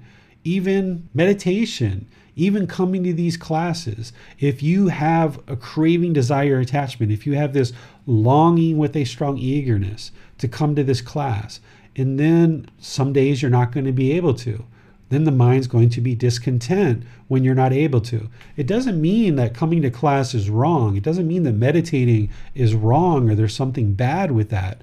It's just that when the mind longs for it and has this strong eagerness for it, because it's not going to be able to meditate permanently. It's not going to be able to come to class every single time that we have class. So there's no such thing as a good attachment. It's always going to lead to discontentedness of the mind. And you've got to just train the mind to recognize the impermanent nature of all things in the world and just accept that. So if you've got a certain opinion or a certain idea, you can express that with your friends and your family and people who would like to talk about it. And you just share your opinion, your views, your concept, your ideas. And you can have a very healthy, productive conversation, especially if you're using the 5 factors of well-spoken speech. But it's when you have this longing and strong eagerness for your idea or for your opinion, and now you have not only the longing for that idea, but now you have this longing and strong eagerness to get everyone to agree with you, that now you start talking aggressively, you start interrupting people, you're not talking gentle anymore, you're not talking with a mind of loving kindness, and now the conversation erodes and you cause problems in your life. This is how you sabotage relationships, by holding on to concepts, ideas, and opinions. So it doesn't mean you don't pursue and you don't progress your opinions and your ideas, and you don't try to fulfill the things that it is that you're looking to fulfill in your life, it just means that you don't do it with this longing and strong eagerness, right? Like for me, I'm interested in sharing these teachings with as many people in the world as possible. But if my mind had a certain longing and strong eagerness that I had to have 100 people in the class in order for me to feel fulfilled, or I have to live stream every single class in order to feel this happiness, or I have to have X number of students in order to feel some kind of pleasant feelings, then my mind's going to be discontent because I'm never going to meet that objective all the time. It's not possible. So I don't have any objective. Max used to tell me at the end of each class how many people were on live stream. And he was like, David, today we had 10 here and we had this many people on Zoom. And I was like, all right, okay, that's fine. And eventually I was just like, Max, you don't have to tell me that. Like, there's hundreds and thousands of people that are learning on the podcast, on YouTube, and all these different places. How many people show up to the live classes? It's interesting to know that we're growing and there's more and more people that are coming to learn, but I don't derive any kind of pleasant feelings whether we have 3 people or we have 30. I'm going to teach the same way, right? So you can apply effort and energy and resources towards obtaining a goal and objective. My goal and objective is to share these teachings with as many people in the world as possible. Anybody who's interested to learn, to share these teachings as far and as wide as possible throughout the world. That's the goal, interest, and objective. But how that gets done day to day, I'm not attached to any one particular way, or how many people need to come to class each day, or any kind of like strong metrics like that, because that's just going to cause discontentedness if I have this longing with a strong eagerness for some particular expectation or want. We have a question from Michael. Can you explain more about attachment of being significant? Right, so like if there's ego and somebody wants to be significant, right? They want to be important, they want to be famous, or they want to have notoriety. This is the mind craving a certain thing. It has a certain longing or strong eagerness for a certain thing. And when you get that initially, the mind's going to be happy. It's going to be excited. It's going to be elated. But then those feelings are going to wear off. This is why, like, you'll see a lot of famous people in the world that will really aspire to be famous and have notoriety, and they'll pursue their career and they'll get a lot of fame. But oftentimes you hear these people that will have substance abuse.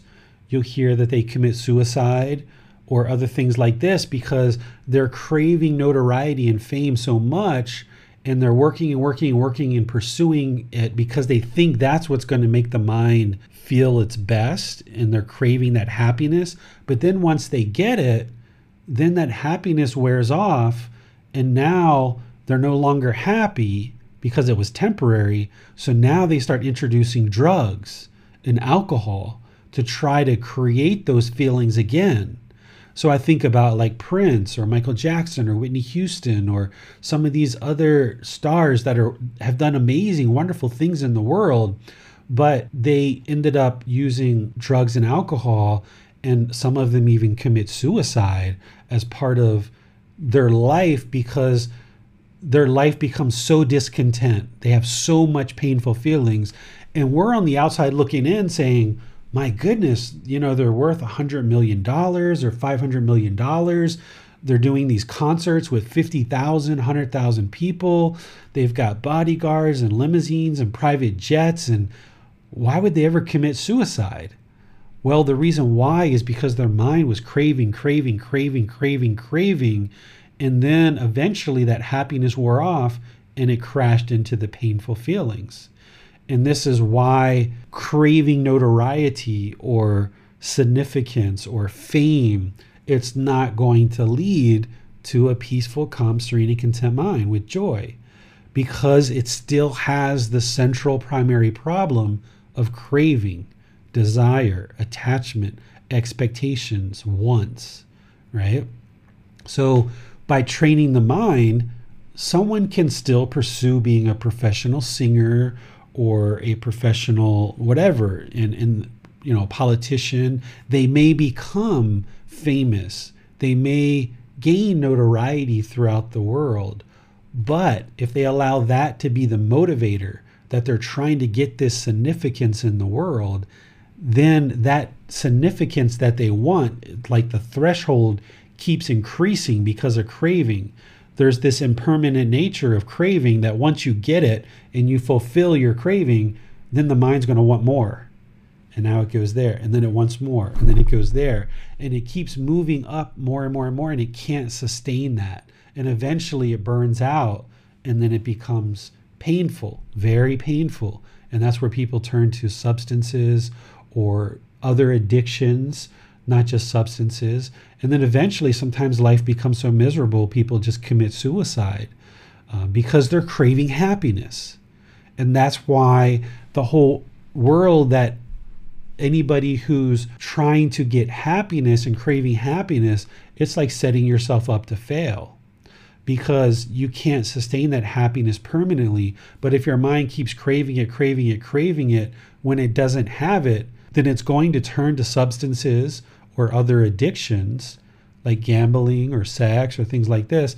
And then when those things aren't fulfilling enough, then eventually you'll commit suicide potentially, or your life will just go down and down and down and down because the mind just keeps pursuing all these cravings. So the alternative to that is to learn and practice these teachings, train the mind to eliminate craving, and just realize that you're a human being, you're in this life, your goal is to create a life for yourself, and you just pursue your goals and your interests to accomplish whatever it is that you need to accomplish in this life, but without this longing and strong eagerness that's driving the unenlightened mind to all this external pleasure that it's seeking. But instead, turn that inward and train the mind to be inwardly fulfilled, because then if you're famous, great, that's wonderful, hallelujah. If you're not, great, wonderful, hallelujah. That's not a craving that you have. But if it happens, that's fine. If it doesn't, that's fine too. But don't try to fake your mind out and make yourself think that, like, okay, well, if I become famous, that's fine. If I don't, I don't. Because you can say that intellectually, but then you need to look deeper in the mind and see what's motivating the mind. And if you feel the mind pulling in the direction of, gosh, I want to be so significant in this world, then that's going to cause the mind to be discontent. We have a follow-up from Marcia. She asks, do you not think that great inventors, artists, sportsmen, etc. could not have come about without craving or obsession? A lot of them were motivated by craving, but you don't have to have craving to do that, right? Because one of the most famous people that I know in the entire world is Gautama Buddha. Do you know any other person from 2,500 years ago? Like, is there any name from 2,500 years ago that you can just rattle off the tip of your tongue right now that was famous or invented something or discovered something? There's not too many people, right? So you can still accomplish significant goals without craving. So you can still be an inventor, a scientist, a doctor, a community leader, a great mom, a great dad. All of these things can still exist, but without this burning desire that I've got to have it and I got to have it now, right? That's where the problem comes in. And potentially also, David, it has to be done in this way. Yes, and in this way, right? So you will actually be more successful without craving, desire, attachment. So let's just say I invent something, right? And I have this craving, desire, attachment because I've invented this thing, and I'm pushing, and I want to become a multi-gazillionaire because of this new thing that I created. And I'm pushing with the ego. I'm, talking unkind to people.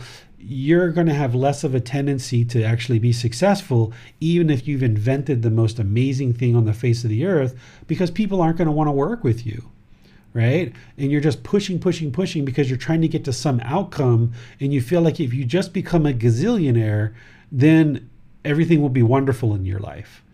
But that's not how it works, right? So you can still invent that same thing, and it might be the greatest invention in the world. But now if you kindly, politely, respectfully work with people consistently over a gradual period of time, you can now make better and better decisions about your conduct and the way that you introduce this product into the world, that you will actually have a more sustaining life with this new product that you invented, as opposed to doing it with craving, desire, attachment, where you're just pushing, things might actually fall down and fall apart. So you can still do all the same things in the world without this craving, desire, attachment, and you'll actually do them better and you'll have better success. In the past, David, I've heard you discuss two ways we can engage with craving. We can work to eliminate it straight off, but also how sometimes you've said that the best way to eliminate a craving can be to fulfill it. So I wonder if you can talk about those two different approaches and when we might use each of those. Yeah, so there's two ways to extinguish craving. One is to extinguish it actively through, like what I did with my son with the video game, is introduce a whole lot of impermanence, work with it skillfully, gradually extinguish this mental longing, strong eagerness that he has. But then ultimately, once he extinguishes it, now he still plays video games. It's just that he doesn't do it with that longing and strong eagerness, right? That when it's time to go outside and play, or his mom and dad needs him to do something, he does it. And then when it's time to come back to the game, he comes back to the game. So that craving, desire, attachment had to be extinguished through skillfully working with it, introducing impermanence, and that is what eliminated it. The other way is to fulfill it. With that particular craving, I know that you can't fulfill that. Like, that can go on for years and years and years and years. But another type of craving, like say I was really interested to go to the Philippines, for example, and I've never been to the Philippines, and I just would love to go to the Philippines someday. Well, one way to extinguish that is just to go do it, right? And if my mind is longing and longing and longing and has this craving, desire, attachment to go to the Philippines, and I've just never gone, and there's just no way to extinguish that other than to just go fulfill it and see what it's like. So certain cravings like that, you can just fulfill them. But kind of ongoing cravings like a video game, that one you're never going to be able to fulfill enough. So you have to look at your craving closely and see what is it, and then figure out how to extinguish it. Am I actively going to extinguish it through training of the mind and just kind of completely erasing it from the mind, so I no longer am interested and longing for it in the same way, like with his video games? Or am I actually just going to go to the Philippines, check it out, see what it's like, and now that I see it, now I understand it and I don't have an interest to go there again? Or maybe I really enjoyed it and now I'll go back there someday, but I don't have this burning desire to go do it. Okay, thank you, David. We have no more questions at the moment. Okay, so if there's anything in the Buddhist teachings that you need to understand really, really well, it's craving. That's why it's got its own little chapter here, right? You can look back through the book, and chapter 4 is really about craving. You know, it's the Four Noble Truths, but it's really about craving and discontentedness. It's got other things in there too, but the overarching theme of that chapter is helping you understand craving. Then when we get into chapter 12, which is identifying cravings and eliminating them. Then even chapter 14, when we talk about true love, we talk about how craving is oftentimes misunderstood as love. And then now here in chapter 16, we're calling it out individually, talking about craving being the problem and what is the solution. When we get into the chapter 22 about mental health, we're going to explore craving again and talk about how craving creates a lot of problems there too. So if there's anything in Gautama Buddha's teachings on this path to enlightenment that you need to deeply understand, it's craving, this desire, this attachments, this mental longing with a strong eagerness. This is what's causing all the discontent feelings. Love doesn't cause discontentedness. Your friends and family doesn't cause you to be angry. You're causing it yourself. And the beauty in understanding this is that because you're causing it, you can eliminate it. That's why you can attain enlightenment, or this mind can be trained to attain enlightenment, because the mind's causing the problem of this discontentedness, because it's got this craving, this aspect of the mind that is craving. It's born into this world with that, along with a whole lot of other problems. But this primary problem, the mind's causing itself to be discontent, and that's why you can eliminate it. That's the beautiful thing about this practice. And that's why by you focusing inwardly on you in your mind, you can get to this peaceful, calm, serene, and content mind with joy. But if you keep trying to fix this outside world, and you try to get people to do things in a certain way around you, and you're trying to now control the outside world, you can't do that. Because of impermanence and everybody having free will, you can't set up this outside world in a particular way that's always going to be to your pleasing. So the only thing you can do is set up your mind to understand this outside world, is to understand these natural laws of existence. And by you understanding these natural laws of existence, now you can train your mind to understand these natural laws and how the outside world works. And now once you understand how this outside world works, you don't have an interest to fix it anymore, because you know you can't. You can't change the fact that there's impermanence. You can't change that. That's a universal truth. It's part of the natural laws of existence. You can't change that. You can't change the fact that your car is going to get in an accident sometime. It's going to get dings. The paint's going to fade. You can't change that. You can't change the fact that sometimes people are going to talk to you in a hostile way, in an angry way. You can't change that. You can't force everyone to be kind and polite all the time. But you can change your mind that when someone isn't kind and polite, you don't allow the mind to become discontent, because you now have control over it, because you've now trained it so well, and you recognize these natural laws of existence, and you understand that this person being hostile or angry or aggressive, it's not a reflection of you, it's how they're choosing to react in the world, that you didn't do anything to cause that they're causing their own discontentedness. You actually, I think, kind of breathe a couple easy breaths when you realize, my goodness, all these problems, I've been causing them myself. There's all these problems that are perceived problems in the world, but in reality, it's just a bunch of craving, anger, ignorance. It's just a bunch of self and ego. It's just a bunch of discontentedness. And I can fix all of that, because what's causing it is all right here. It's all right here in the mind. And I've got 100% control over this mind. But I can't train 7.5 billion people to do things my way. But I can train this one mind.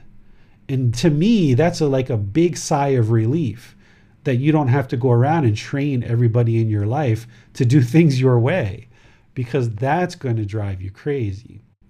It's going to be hard enough to train just this one mind that you have complete control over, or at least you have the complete ability to control this mind and to train it. You have complete ability to train this mind and control this mind. And even with that complete ability, that's going to be challenging enough. So if you can imagine going around trying to train everybody else to do things your way, that's not going to work. So what this practice is about is learning about the craving, desire, attachment, this mental longing with a strong eagerness, and then working skillfully with that and applying these remedies or these prescriptions that the Buddha gave us as the solution to this problem. And the more and more you get better at that, the more you'll see that the mind eases up closer and closer to this peacefulness, because the mind no longer is pursuing things with this longing and strong eagerness. It's pursuing things as a goal or an interest or an objective. Okay? So on Wednesday, we're going to be doing breathing mindfulness meditation, and then we can take questions afterwards. So what I'm going to be doing now is on Wednesdays, we're just going to go right into meditation, just like we've been doing on Saturday. We're just going to go right into meditation on Wednesday. We're going to do breathing mindfulness meditation. And then afterwards, we'll take any questions or cover anything related to this topic that we might need to further explore. And then on Saturday, we're going to do meditation again. We're going to do breathing mindfulness and loving kindness on Saturday. And then next Sunday, we're in chapter 17, which is dissolving the ego. The ego serves no wholesome purpose. I can tell you from my perspective, at least in my practice, you guys can decide for yourself whether the ego is gone or not, but I feel like that was the hardest part, is letting go of the ego. Because the ego sits there and just wants to tell you, you're so perfect, you're so wonderful. Even when your mind's awakening to enlightenment, you start feeling all this pride and all this arrogance about how much wisdom you have and your meditation practice is going so well. The ego is one of the hardest things, I think, to let go of, and it's one of the easiest things to pick back up. And I think it's also one of the most detrimental things in the world for you if you still have ego. And if right now, if I ask you, do you have ego? And if your answer was no, then you still have ego, because the ego is going to try to convince you that you no longer have ego. So if I ask you, do you have ego? And you're like, no, I don't have any ego. Well, yes, you do. That's the ego right there speaking, right? So getting rid of this ego is just going to help your relationships blossom so much, because there won't even be the slightest little bit of arrogance or ego or pride coming through in your speech and your actions around other people. And you can just be very humble and very peaceful, right? This man, Gautama Buddha, as amazing things that he brought to this world, he didn't prop himself up and expect everybody to worship him and bow down to him. He just looked at everybody equally, humbly. He did just the opposite. He was destined to be a king, and he stepped down out of the royal family and just walked around in rags and essentially lived on the generosity of the people around him to provide him food, shelter, clothing, water, and medical supplies, humbling himself and really dedicating his life to sharing the teachings to help other people. So in this modern world, letting go of the ego will be one of the best things that you could ever do for yourself. But you won't know whether that ego is actually gone or not. It's only other people that will feel it and sense it, right? So we're going to go into that on Sunday and give you some understanding of what the ego is and help convince you that you don't need it anymore if it's still there, and give you some practical examples of how to work at slowly chipping away and eliminating this ego. So until next time, whether it's Wednesday, Saturday, or Sunday, have a really wonderful rest of your day and a wonderful week. We'll see you next time. Sawadee krap. Thank you for listening to this podcast. To provide support for this podcast, visit patreon.com/support Buddha. To access more teachings, visit buddhadailywisdom.com. There, you will discover a full range of courses, retreats, and online resources to assist you on the path to enlightenment. Remember to establish a daily, consistent meditation practice, along with learning and practicing these teachings. A well-developed meditation practice is the foundation in which to train the mind to attain enlightenment.